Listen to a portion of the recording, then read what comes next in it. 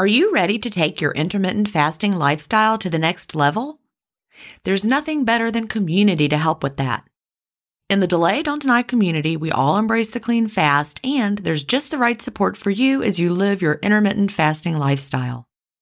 You can connect directly with me in the Ask Jen group, and I'll answer all of your questions personally.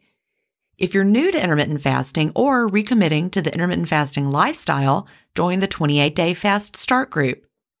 After your fast start, join us for support in the First Year group. Need tips for long-term maintenance? We have a place for that. There are many more useful spaces beyond these, and you can interact in as many as you like. Visit jenstevens.com/community to join us. An annual membership costs just over $1 a week when you do the math. If you aren't ready to fully commit for a year, join for a month and you can cancel at any time. If you know you'll want to stay forever, we also have a lifetime membership option available. IF is free. You don't need to join our community to fast. But if you're looking for support from a community of like-minded intermittent fasters, we're here for you at jenstevens.com/community. That's jenstevens.com/community. Achieving my long-term goals is more about creating healthy habits and less about quick fixes. And that's why I love both intermittent fasting and Daily Harvest. Tim Spector, a gut health expert and founder of Zoe, and Dr. B, gastroenterologist and author of Fiber Fueled, recommend that you aim for at least 30 unique plant foods per week. Daily Harvest helps make it easy. One of my favorite options is the sweet potato and wild rice hash harvest bowl. With Daily Harvest, I'm getting tons of plant-based options built on organic fruits and vegetables that are easy to prep and free of weird ingredients such as fillers, seed oils, and added sugars. Create healthy habits that last with Daily Harvest. For a limited time only, go to dailyharvest.com/ifstories to get $30 off your first box plus free shipping. That's dailyharvest.com/ifstories for $30 off your first box and free shipping. dailyharvest.com/ifstories. Welcome to Intermittent Fasting Stories. I'm your host, Jen Stevens, author of the New York Times bestseller, Fast, Feast, Repeat, as well as the book that started it all, Delay Don't Deny. I lost over 80 pounds thanks to intermittent fasting, after learning how to delay my eating rather than denying myself the delicious foods I want to eat. Now, who's ready to hear an inspirational intermittent fasting story? That's why we're here. So let's get excited to talk to today's guest.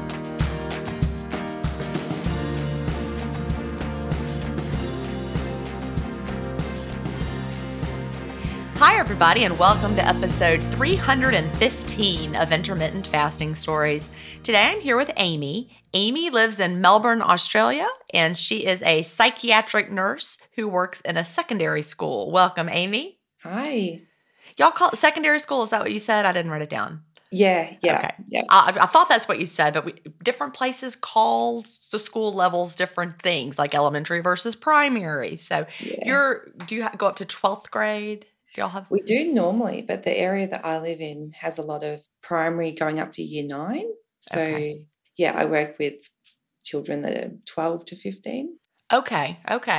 That puts it in perspective. We all can understand the ages, but we years and grades and all of that all are slightly different. But I always love talking to anyone who works in a school because I feel like we share a bond that no one else quite gets. I like to start by asking, what brought you to intermittent fasting and when was that? So I started in June of 2020, and I think at that point I just reached this crossroads where I knew I had to do something. My youngest daughter was 13 months at that point, and we were obviously just in the start of the pandemic, and I had a bit of weight to lose, and it just randomly popped into my head from a conversation I'd had with a friend 2 years prior. And I thought to myself, I've got to give that fasting a go. So I went and messaged her and I'm like, can you tell me about that fasting again? And we had a bit of a group chat going with her and another one of my friends. So that's how it all started. That's sort of the short story. So your friend mentioned it to you in 2018, and when Roughly, you yeah. do around 2 years prior. And do you remember when you heard it the first time, where you were like, "That sounds crazy. I don't want to do that."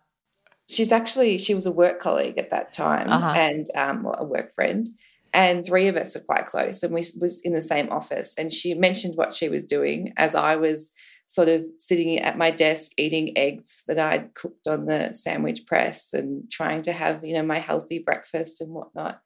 And I sort of like turned my chair around really aggressively, going like, that is so unhealthy. Because at that point, I was really in the mindful eating sort of space, Oh, yeah. Mm-hmm. which I'd been overweight sort of most of my adulthood. And that's sort of where I felt. Did a bit of calorie counting, but not for very long. Most of the time I was in that mindful eating space, and I was just slowly gaining weight steadily. Yeah, that was me too. And I love everything they teach in the mindful eating space. We also call it intuitive eating, except that I never could connect to the intuitive part of me or the mindful part of me. And I just knew it made sense, but I couldn't makes do sense it. now, Well, now that ironically. we're intermittent fasters and we're back in tune with our appetite signals, right? That makes such a difference. So, but the point I wanted to make by going back to that, your friend who mentioned it 2 years before, you were not ready for it when you heard about it in 2018. You shot it down. You said, that's not healthy. I am doing mindful eating. I eat when I want to eat. I don't have rules, because that's what they teach you. And 2 years later, you were ready for it and you went back to her. Such a random thing too. It just randomly popped into my head.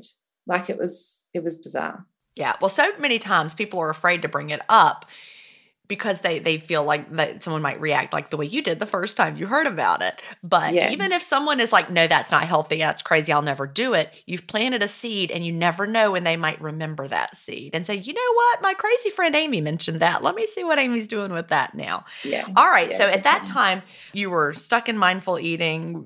Not that that's, you know what I mean. You were in that mindset, but now 2 years later, you were ready. Yeah.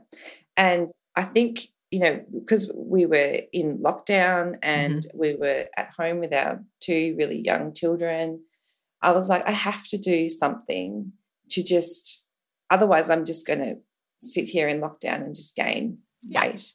So I spoke to my husband, and he's like, yeah, one of my work colleagues is doing that. Like, yeah, I'm happy to do that. She was doing 16-8. I'm like, okay, we can sort of do 16-8, and we started together. And then the only thing we could do was go for walks. So I just go for walks. I just typed in intermittent fasting in my podcasts, and your one with Melanie came up, and I just listened to it, like caught up all the episodes during lockdown. And then ironically, the day I caught up to it being I was up to date was your last episode. Oh, that's so funny. I know. Yeah. And so that was last year. The last episode that I did with her was 2022. So you got them all. That was 5 years of, you heard me change and through everything. So when did you start listening to intermittent fasting stories? It would have been whenever I caught up to the episodes where you were talking about it, I think. Yeah. Well, that's great. I love that. I don't have time to go back and listen, but I'm like, how interesting would it be to go back and listen to some of those old episodes of intermittent fasting podcast? So y'all both started with 16-8, kind of around in there? Yeah, so we did that for a while. And then as I was listening to, I just threw myself into the education about it. I worked out then, I was like, oh, okay, so I've come for the weight loss, but this actually might help me with my chronic health issues, because I have a condition called interstitial cystitis in my bladder, which is a chronic inflammatory illness. The way I like to explain it is it's sort of similar to like inflammatory bowel disease or like Crohn's disease, but it's in my bladder. Okay. Somebody was actually just talking about that in the community, I think, the other day. That's interesting that you mentioned it. So what are, do you have, is it urgency, pain, frequent infections? What does it lead to? The easiest way to think about it is it's like I've had a urinary tract infection for 2 decades. So it's like that burning sensation, and it's the pain sort of changed to, my whole pelvic area. So it's definitely something that's really challenging. And I just thought to myself, hang on, this actually could help me with my inflammation as well. So it's an inflammatory type issue. Yeah. Okay. Yeah. So my bladder is ulcerated on part of it, and then the other part has scar tissue, and it's all red and inflamed. Oh. And what causes that to happen? Do they know? Look, it's an autoimmune disease. Okay. They're not so it's not a very common illness, so the research in it isn't as much as what it could be. Right. But there's lots of different theories. I had a lot of urinary tract infections as a teenager. There's a theory that, it can start from that, but I also have a lot of autoimmune issues in my family. So I think it's a bit of column A and column B and whatnot. Okay. So as you started to research fasting, you realized it's a lot deeper than just a way to lose weight, that this has some potential health benefits. And with your background as a nurse, I know that you understand all of that better than the layperson, even like me. I'm a layperson. Yeah. All right. So did y'all stick with 16-8? We did 16-8 for a while, and it was working. Like in that first week, I lost like 2.5 kilos or wow, 4 kilos or something. But I know it's all sort of water. But yeah, it was working for a while. I think I have a bit of a complicated relationship with food, and that's because my condition is very diet sensitive. So there's a whole range of foods that will cause me pain if I eat. So and everyone's different, and some people have one food trigger. I've got lots of food triggers. So I think if I reflect back as to why I got the weight that I did, it was definitely because of emotional eating and just sort of throwing my hands up in the air and being like, well, I can't eat anything, so I'm going to eat everything. Oh, I get that. So what are the kind of things that triggered it for you? So coffee, which is devastating. So sorry. So anything acidic, really. Okay. Anything. So lemons, tomatoes, chocolate, any preservative, pretty much. Any sort of alcohol. I can tolerate a tiny bit of clear spirits like gin or vodka, but I definitely can't have wine or cider or anything like that. So anything that's acidic, basically, which is most or all processed food because of the preservatives that they put in. And yeah, so it was really like I had this mentality that I was constantly missing out and constantly having to make a choice between joining in or being in pain. Right. I've had this condition since I was 16. So, I'm 35 now. So it's been, definitely most of my life. And my early 20s were me rebelling against my illness and drinking way too much alcohol and eating foods that I know were not good for me. So it was like my 20s were sort of marked by this chronic, like my inflammation was just getting worse and worse and worse. It sounds really miserable. Yeah, it's not something I'd wish on anyone, really. And yeah, my cousin's actually just been diagnosed. So I'm a bit rattled by her being diagnosed as well. Just that sort of made me think like, okay, there is definitely something genetic here, which freaks me out about my daughters, which is why I think once I sort of fell into the fasting and then I fell into the science and I understood it all, I was like, hang on, food quality matters, our toxic loads matter. So now fasting has sort of led me down this path of just wanting to provide good food for my family and try and do everything that I can to prevent my daughters having this condition that I have. I love that because, similar to me, fasting and also my son's food sensitivities that he had when he was little, but all of that has taken me the same direction to wanting to clean up my toxic load just because I'm feeling so good and, my body's cleaning up. How can I help make that even better? Because I don't have any chronic conditions like you do, but anything that you can do to lower your toxic load is going to help you down the road. Yeah. It's I've now become a person that I didn't think was ever possible. Like I'm going to yoga and I'm eating organically and I understand the importance of why you eat seasonally and all this sort of stuff. It just feels like so far removed from where I was, say, 5 years ago. It's true. I mean, so true. I look back at how I was 10 years ago and I wouldn't recognize myself at all. Yeah. So your kids, how old are your kids now? They're 6 and nearly 4. okay. So it's a good time to have been making these changes because they were young enough that they weren't already stuck in. Yeah. It's hard when they're teenagers. Now we're going to make all these changes, kids. But yeah. It's just finding that balance too. I'm finding it hard. Like, I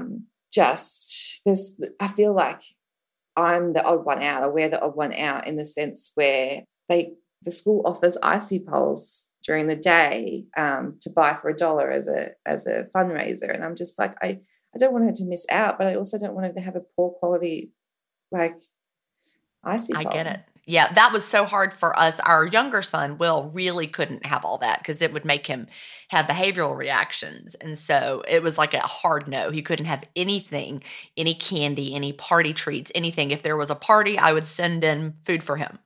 And that was weird, but it was a little bit different because his was not just like, I don't want him to have it because it's not good. I was like, I don't want him to have it because he's going to turn into a raging lunatic and you're not going to like it.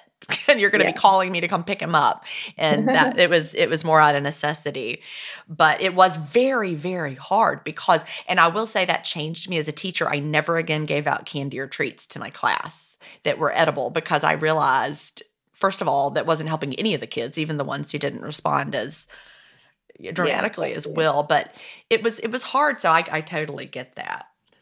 We all face stress in our daily lives. What if the answer to a better stress response is in one key nutrient? I'm talking about magnesium, and specifically Magnesium Breakthrough by Bioptimizers. This one-of-a-kind product is designed to reverse low levels of magnesium, which could have a positive effect on our stress response. But don't take my word for it. Here's a quote from a 2020 issue of the scientific journal Nutrients. Results suggest that stress could increase magnesium loss, causing a deficiency, and in turn, magnesium deficiency could enhance the body's susceptibility to stress, resulting in a magnesium and stress vicious circle. I only recommend Magnesium Breakthrough by Bioptimizers. It's the only organic full-spectrum magnesium supplement that includes 7 unique forms of magnesium for stress resilience and better sleep. Simply go to bioptimizers.com/ifstories, promo code IFStories10 to get your Magnesium Breakthrough and find out this month's gift with purchase. That's bioptimizers.com/IFstories, promo code IFStories10.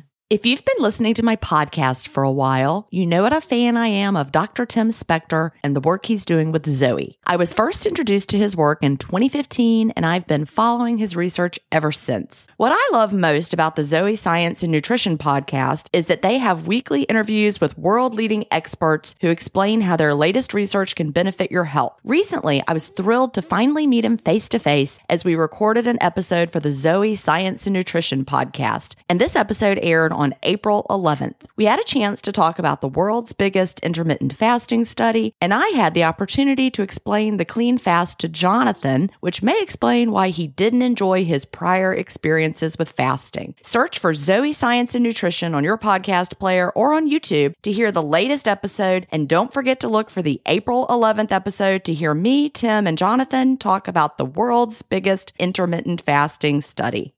Yeah.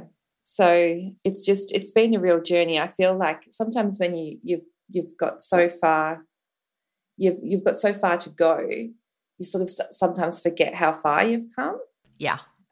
So I sort of like float between feeling really proud of myself for coming as far as I have, but then also still getting overwhelmed about how much further I still have to go. And that's mainly in the context of my illness. Like I know my inflammation has reduced, but I'm still in pain every day. I'm still dealing with these issues, and it's a battle every day to keep my mindset in a good space. I bet so. I mean, chronic pain it's debilitating because it's like always there. Yeah. And those of us who do not live with chronic pain, it's hard for us to understand other than like, when I pulled my back out in October and it hurt for like a week, and I can't, like, people live with that pain every day. Like you're living with this every day. So has it gotten any better? Has there been some improvement? Well, that's the thing. I feel it's hard to make sense of it because I'm still in pain every day. But I bought Dr. Will Cole's book, The Inflammation Spectrum, and in there is a quiz which sort of rates your inflammation and where you need to be on his program, sort of thing. And I did it probably 18 months ago, and I scored 69, which anything above, I think it was maybe 16, was considered severely inflamed. Wow. So I knew my inflammation levels were really, really high.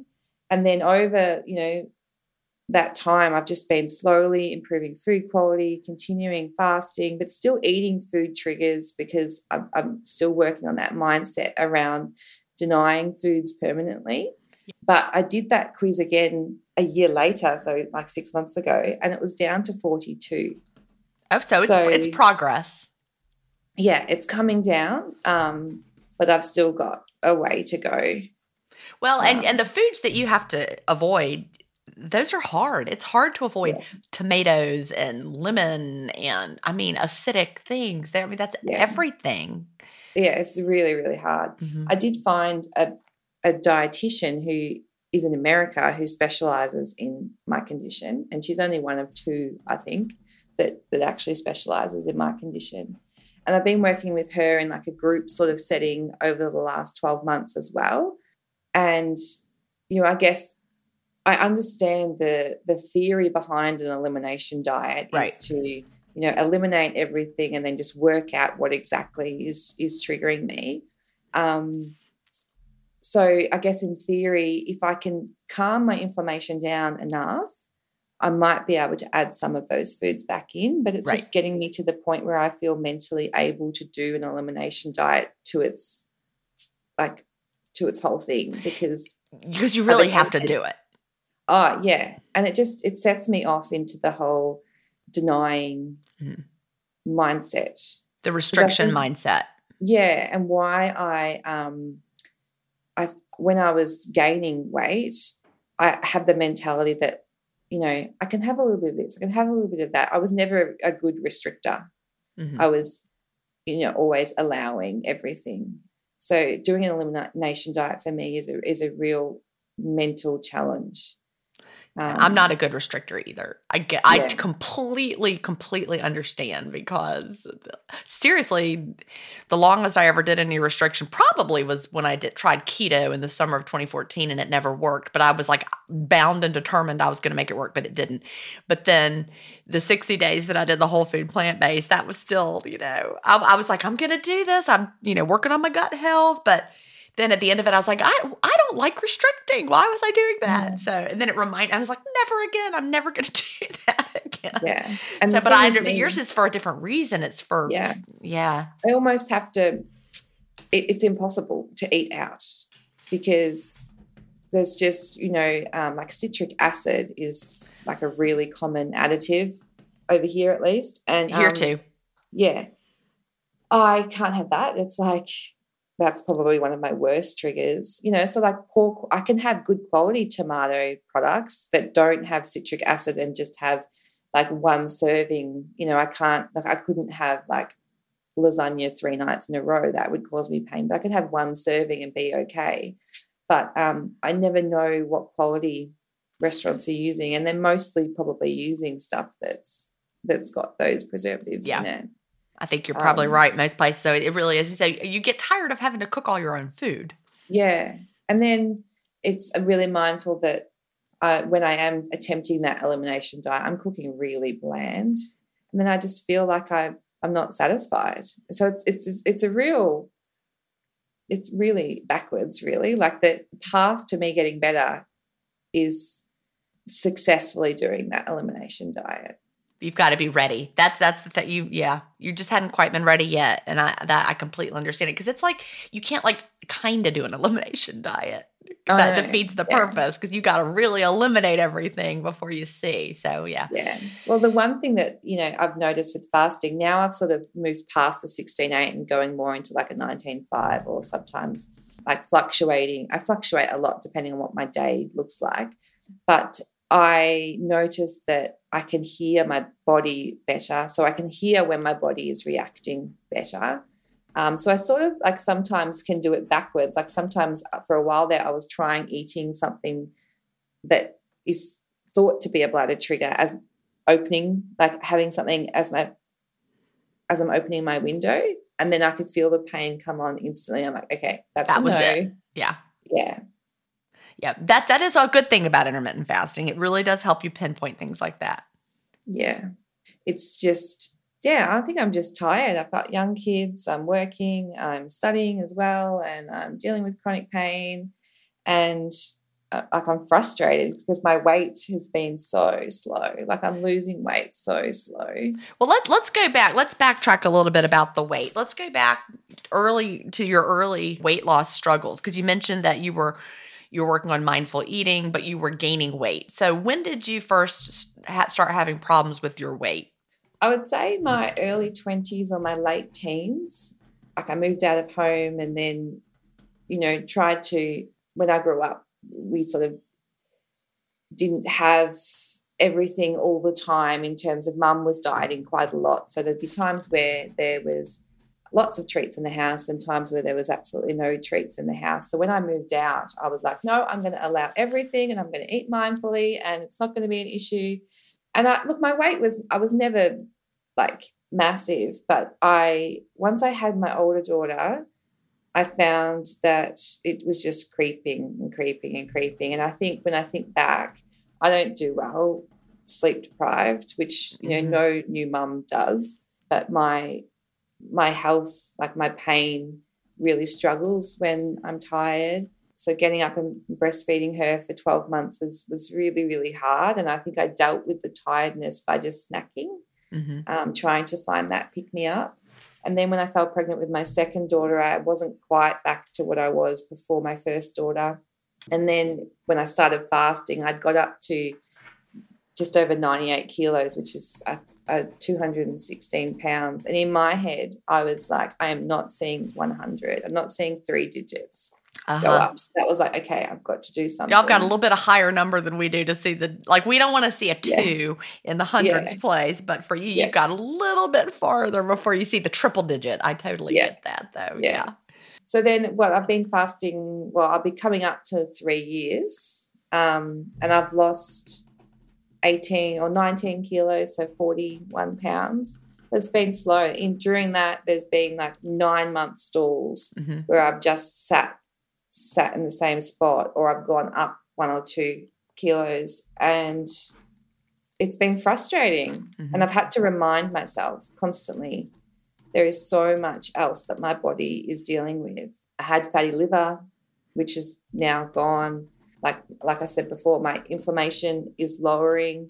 So it's like the last thing my body wants to do is release the weight. It's doing it slowly, but it's like it's up against it. It's doing all this other stuff first. I know that is frustrating. Having a fatty liver reverse is really exciting though.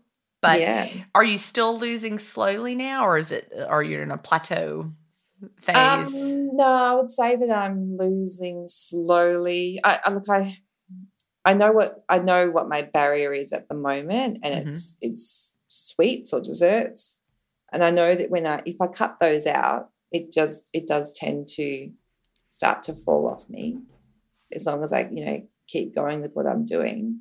It's just, I think the mentality of having to deny permanently so many things has put me in this space where I'm like, no, I'm going to have dessert because I can't have this. Right.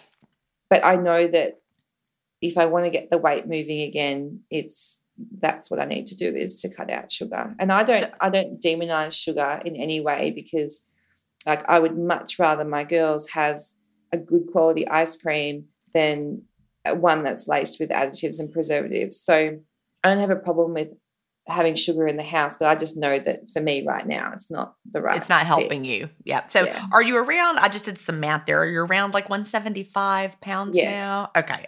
And how tall are you?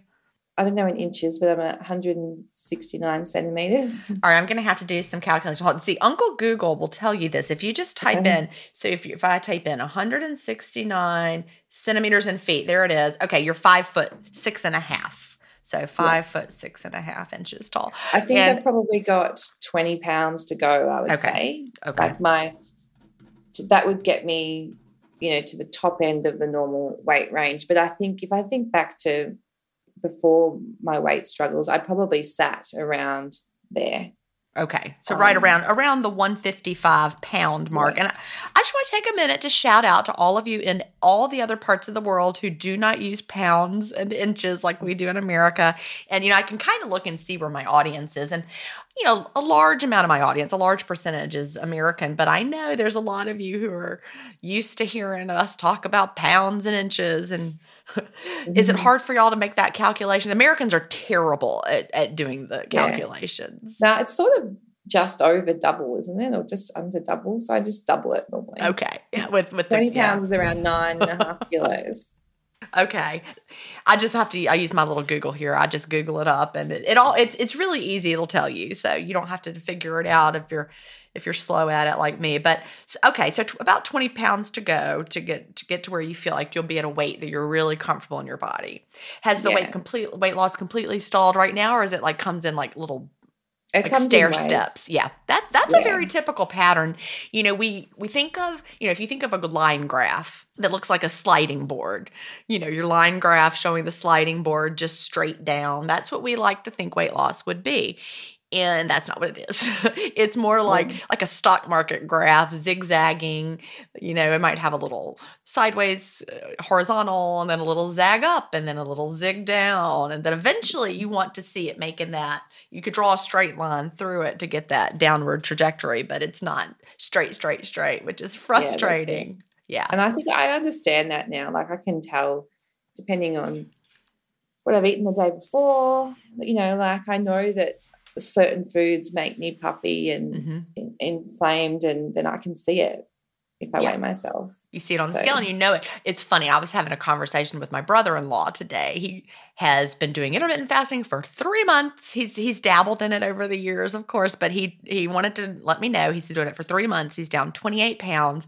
And he said, well, last night I had pizza and I was up 0.2. And I'm like, that is not real fat gain. Do not stress out about it. I was like, that's just the inflammation from the pizza. It's water weight. But yeah. It's we get that. Though. Yeah, it is. It is. Something like that will just make you puff up and you know not to get upset about it. Yeah, I can see the correlations between everything. I just see it as feedback, which is good. Yep. Yeah. That's what I did when I was still weighing every day and finding my weekly average. I was able to, at that time, just use it as feedback and it didn't stress me out. I had goals and I needed to see the numbers to see if I was going to be meeting my goals. I had to see if it was working. So you said you pretty much know that sugar would be your tweak. Yeah. Yeah. And I've just got to do it. I can do it for the last time I did it, I didn't have desserts for 3 days. And that was the first time the scales moved in months. So it's just, I know that's the answer. And we're going on a holiday in November to Bali. Ooh. And I love Bali. Bali's my favorite place. I've never been there, but it sounds amazing. Yeah, it's Australians' cheap holiday. Okay. It's only 6-hour flight, or even shorter if you're on the West Coast. But it's not that far of a flight, and if you go to Bali, it's just full of Australian tourists. Oh. It sounds very fancy to us over here on the East Coast of the United States. Is it fancy? In some areas. Okay. Depends where you stay. Well, it sounds very, very exotic to us, but I don't know. Do the Bahamas sound fancy and exotic to you? Yeah. They are not. Yeah, I mean, there are definitely nice parts of the Bahamas. I love going to the Bahamas. I love every bit of, because I love tropical. So it's the same kind of a thing. Too. Yeah. So I'm sort of in my head trying not to subscribe to the wanting to reach goal by then. But there's part of me that just wants to feel comfortable because it's so hot and humid, and you just want to feel good in your body when you're in those tropical places, not because you're in your swimming wear, but because it's hot. And that's part of it too, though. I have to tell you, it is nice to feel good in your swimming wear. But for me, it's I just don't want I don't want to, get chafing on my legs and things like that, because it's every time you walk, you're reminded that you need to lose carrying a those little bit of weight on those thighs. or I remember that. I remember the chafing. I had like a special slip that I would wear under dresses that was like shorts, like a shorts slip. So I can understand it. And you could absolutely be there by November. We're recording this in April, but for me, it was very, very helpful to have a goal and realize I was not denying myself forever. I was just delaying it. Like that period of time in the spring of 2015 when I wanted to I didn't want to waste money on clothes that weren't going to last very long. I wanted to just be at my goal, buy my clothes, be done with it. And so I delayed alcohol and also ultra-processed foods. We weren't calling them ultra-processed foods at the time, but that's what I was delaying. And of course, I didn't have any sugar because that counts as an ultra-processed food. And my body really, really loved that. And it was the fastest weight loss I had was when I didn't have any alcohol or any. Do you have alcohol now at this time? Do I? Do you? I know you mentioned it bothered your bladder. Yes and no. I don't drink at home because that seems pointless to me because it just causes me pain. But if I go somewhere and it's for a function or it's for something, sometimes I make a decision to drink knowing that it's going to cause me pain. But I'm not someone that has one drink with dinner. Okay. So it's not like a daily thing. See, for me, I was, I enjoy having a glass of wine. I just really enjoy it. And so I was having more frequently than I needed to for weight loss. So delaying alcohol completely worked really, really well for me. That's not a necessary step for everybody, but if I start having wine every day, I can feel my honesty pants getting tighter, and so I need to be like, all right, Jen, back off. Yeah, definitely. Now that it doesn't keep me from sleeping, I no longer have that reason to delay it, so that makes a lot of difference. So just see what you can do from now until November. Yeah.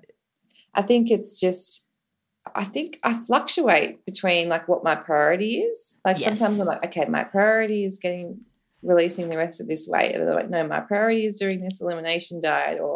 And I've also got irritable bowel syndrome as well, which is like very common to have when you've got interstitial cystitis. So then there's also a whole group of foods that cause me bloating and whatnot. So it's just like, and a lot of those foods are actually bladder safe. So it's like I'm constantly straddling which is my priority at any given time. So what are some things that absolutely do work for you, like foods that work well? Eggs, which I love, good quality meat, chicken, steak, some berries, raspberries, blueberries. Like I do well with maple syrup, which is good. I can tolerate vanilla things, like proper good quality vanilla stuff. But generally I'm finding like sourdough really agrees with me. I don't get bloating or feel uncomfortable in any way with sourdough. Lots of greens. So, yeah, I've got lots of good options to eat. It's just I think if I could have coffee and chocolate, I would feel not so deprived. I would feel so sad if I couldn't have coffee. So I totally I'm feeling sympathetic for you right now. I couldn't have coffee yesterday till 9:30 because I had some blood work done. And I was like really sad between when I woke up at night. I wake up at 6 a.m. And so I was like, I can make it for 3.5 hours without coffee. And I did. I was fine. I actually felt great. I wondered if I would feel sluggish. I didn't. I don't think I'm drinking the coffee for energy because I'm and coffee is it's got so many other meanings. Like it's such a social thing and it's like such a habit. And I feel like worked out recently that I'm also reacting to tap water, which is, it must be, I'm assuming the chlorine or something that they're putting in the tap water, the fluoride. I don't know what exactly it might be. But I had a cup of tea yesterday. It was a chamomile tea, chamomile is so bladder friendly.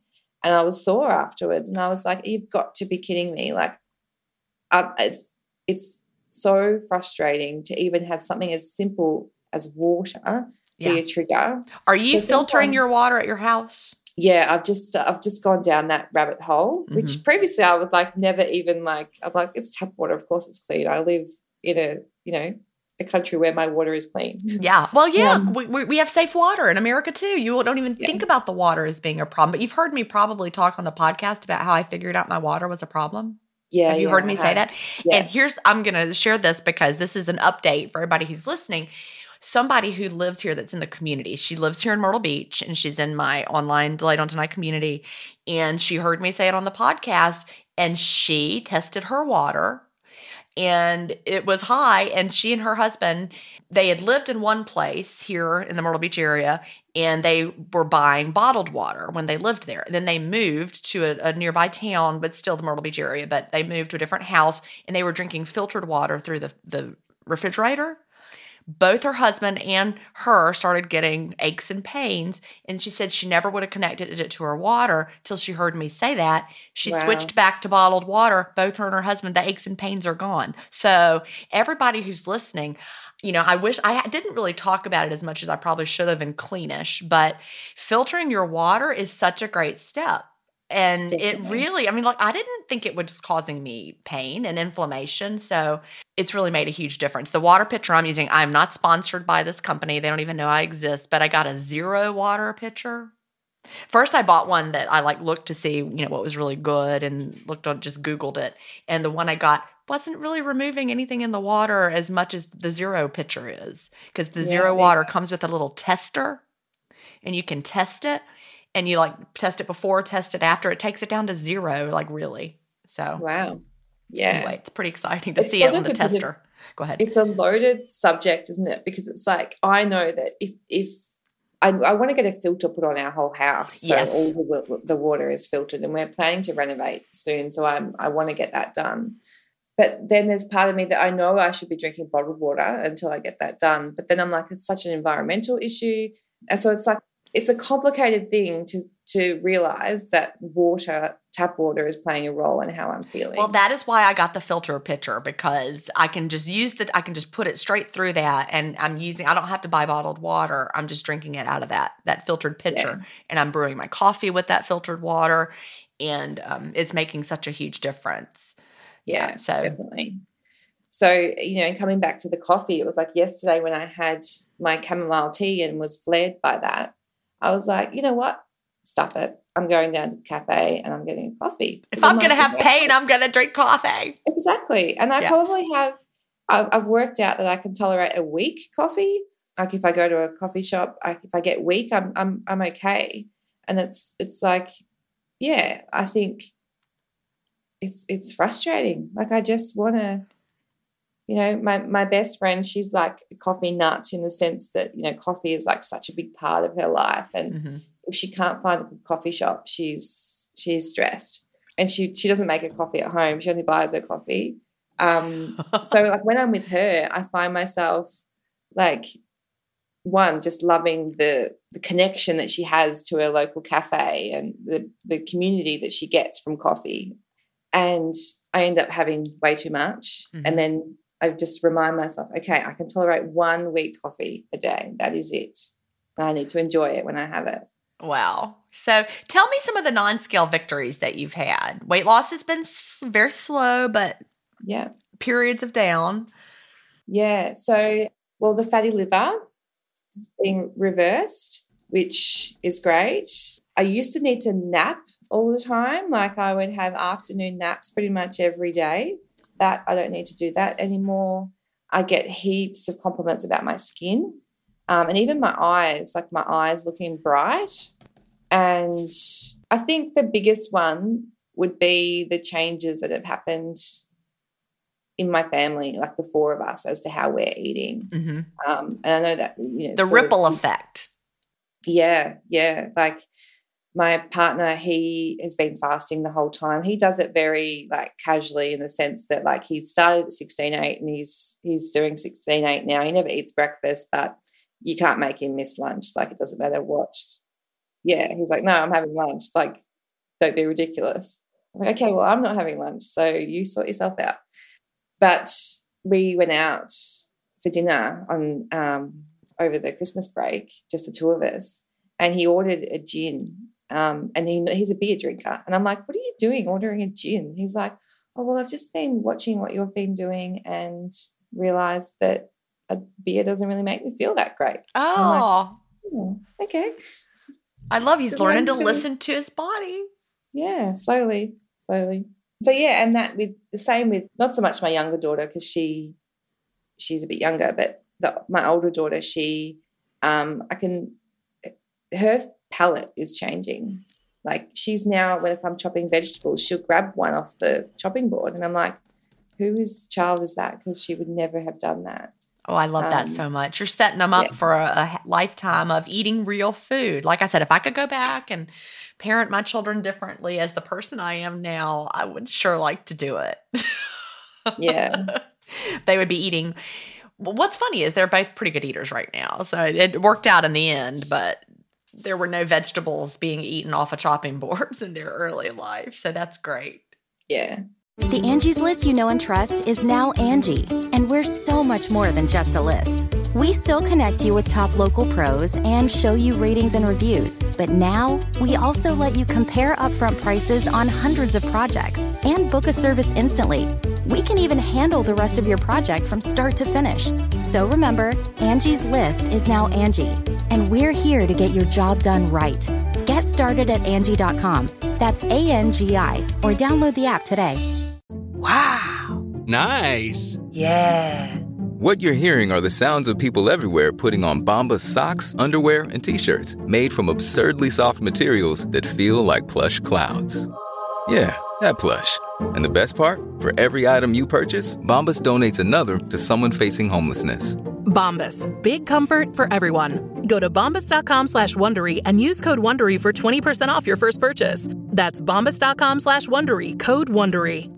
It's just slow. I'm just trusting the process. I think there's more that needs to happen inside of my body, and I'm not sure exactly how that's going to look, but I know that people that haven't seen me in a while, they see me and they're like, oh my God, like your skin or like I look healthy, even though, which is also a hard thing too when you have a chronic illness, because when people think that you look healthy, they, all people, like all the close people in my life know that I have a chronic illness, but it's like people at work or people that don't necessarily know that I'm dealing with a chronic illness every day.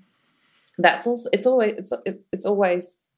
also hard when someone says, oh my God, you look amazing, but I'm in pain. And you feel awful.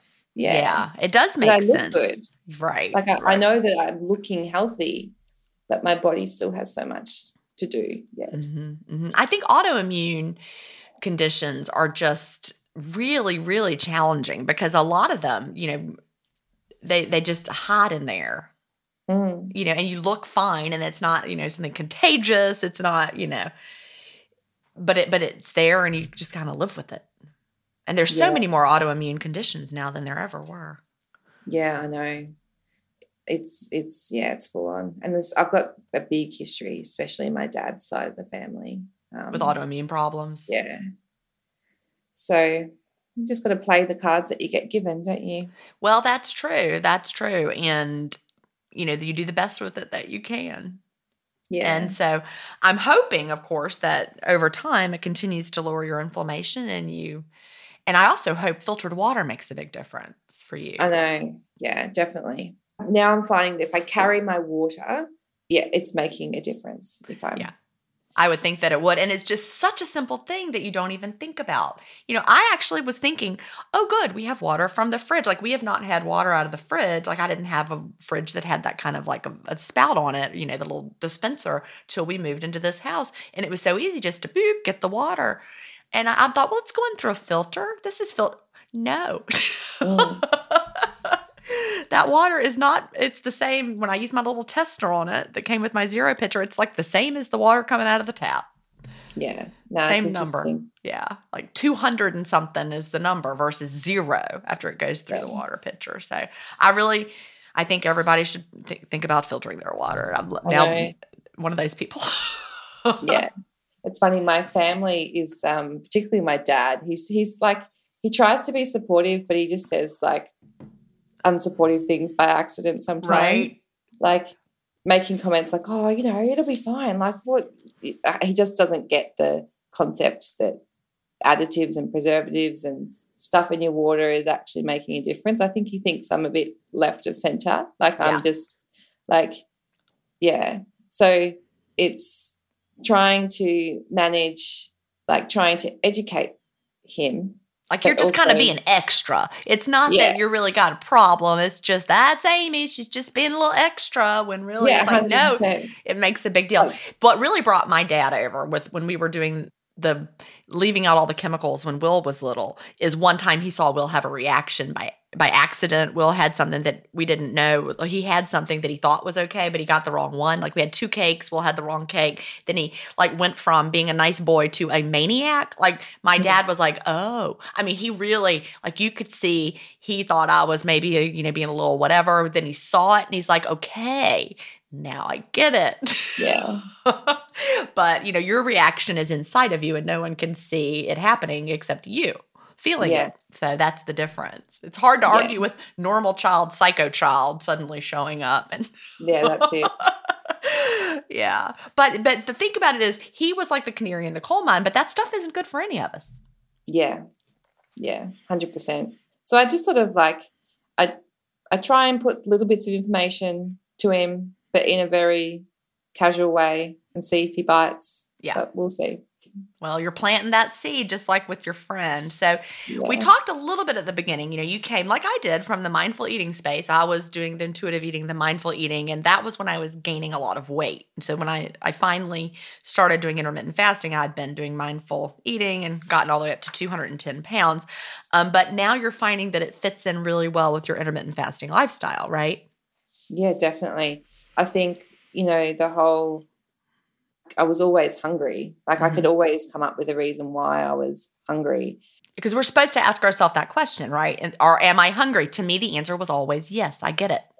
And I think too, it's pretty hard to eat mindfully when you're eating highly processed food because they're designed to not stop. So now that I'm eating really good quality food, if I have something that's highly, highly processed, it's still hard to stop.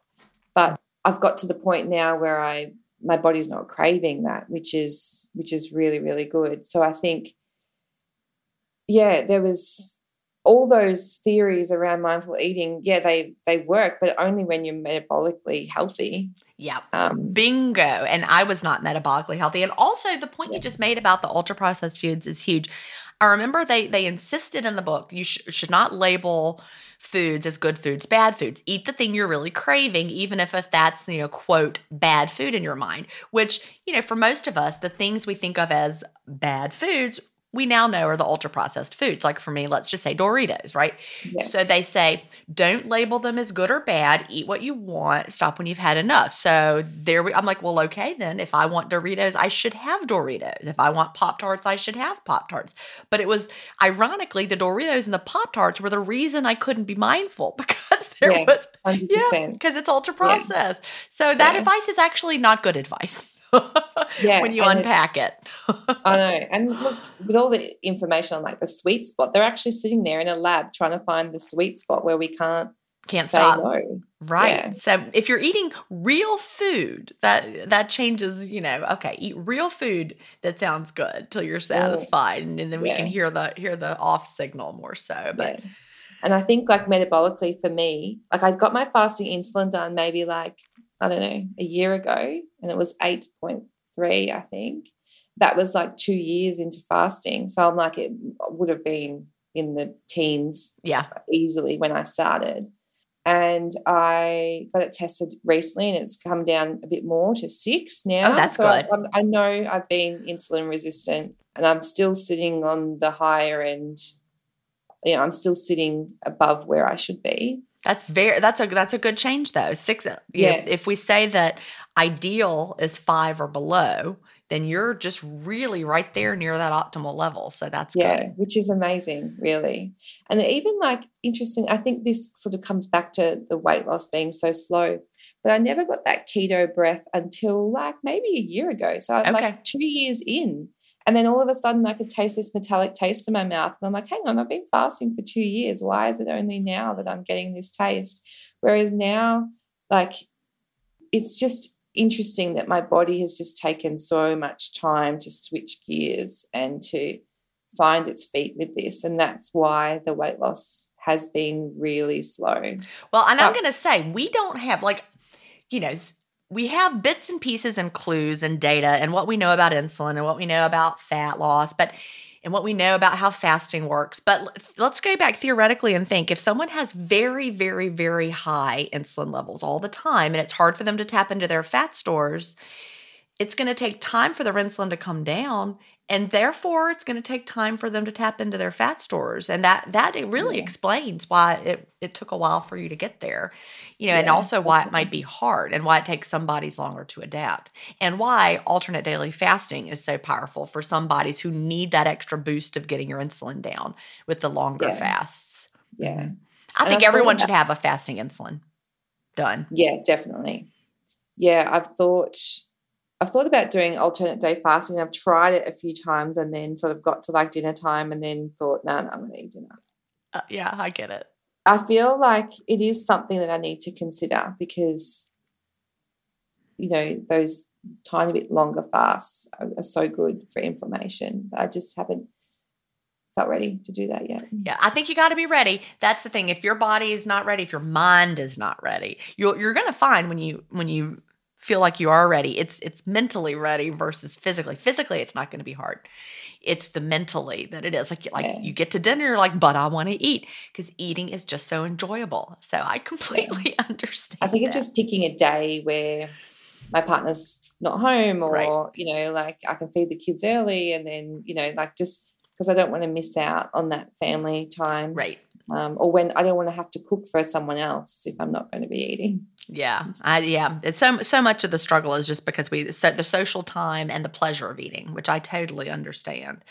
Yeah. So we are almost out of time. What would you tell someone just starting out with intermittent fasting, or what do you wish you knew when you first started? I think the biggest thing is just to stay in your own lane. Like my husband and I started together, and he, of course, was dropping weight really quickly, and I was finding myself comparing myself to him and then comparing myself to other people that are doing different things or whatnot. And I think once I set myself in the mindset that this is going to work, it's just going to take some time and I don't need to worry about anyone else. And sometimes, like when you listen to the podcast, you think, oh, my God, that person lost 80 pounds in 7 months and I've only lost 40 in 3 years. Right. But it's just appreciating that we're all at a different starting point. We're all dealing with different issues, and just as long as you keep doing it, it'll keep working. Yeah, once I let go of that mentality of comparing myself, I think that's when I really confirmed that, okay, this is my lifestyle, and it doesn't actually matter when I reach my goal, because I will get there, because this is my lifestyle now. Yeah, so I think that's the biggest one. Just try to block out all the other noise and everyone else's, learn from other people's experiences, but also not compare yourself directly. Exactly, because we all are unique in our bodies. We have different metabolic health. We have different genetics. We have different diet histories. We have different mental triggers that we, installed throughout our lives, whatever that may be. But it's impossible to look at someone else's journey and say, I'm going to copy that journey and my results are going to be exactly the same, because that is not how it works. Definitely not. Definitely. Yeah. Someone could follow me around all day. You've heard me say this before. Eat exactly what I eat, do exactly what I do, and have very different results. Yeah. So as soon as I fell into that, I was like, you know what? I've got this. It'll happen when it happens. I love that. Well, Amy, thank you so much for telling your story today. And if you ever completely beat that that pain, I would love to hear about it. Please let me know. Definitely. Thank you. Do you have an intermittent fasting story to tell? Email me at jen@intermittentfastingstories.com and I'll add you to the lineup.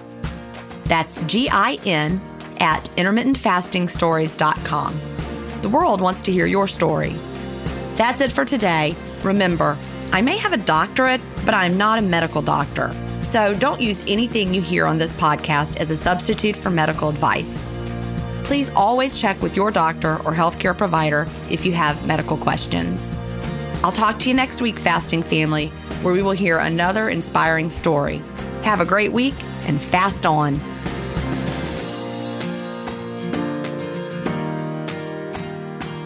Intermittent Fasting Stories is edited, mixed, and mastered by Resonate Recordings. To learn more, visit them at resonaterecordings.com or email them at hello@resonaterecordings.com. Intermittent Fasting Stories listeners will receive a free offer if you mention that you heard it on the podcast.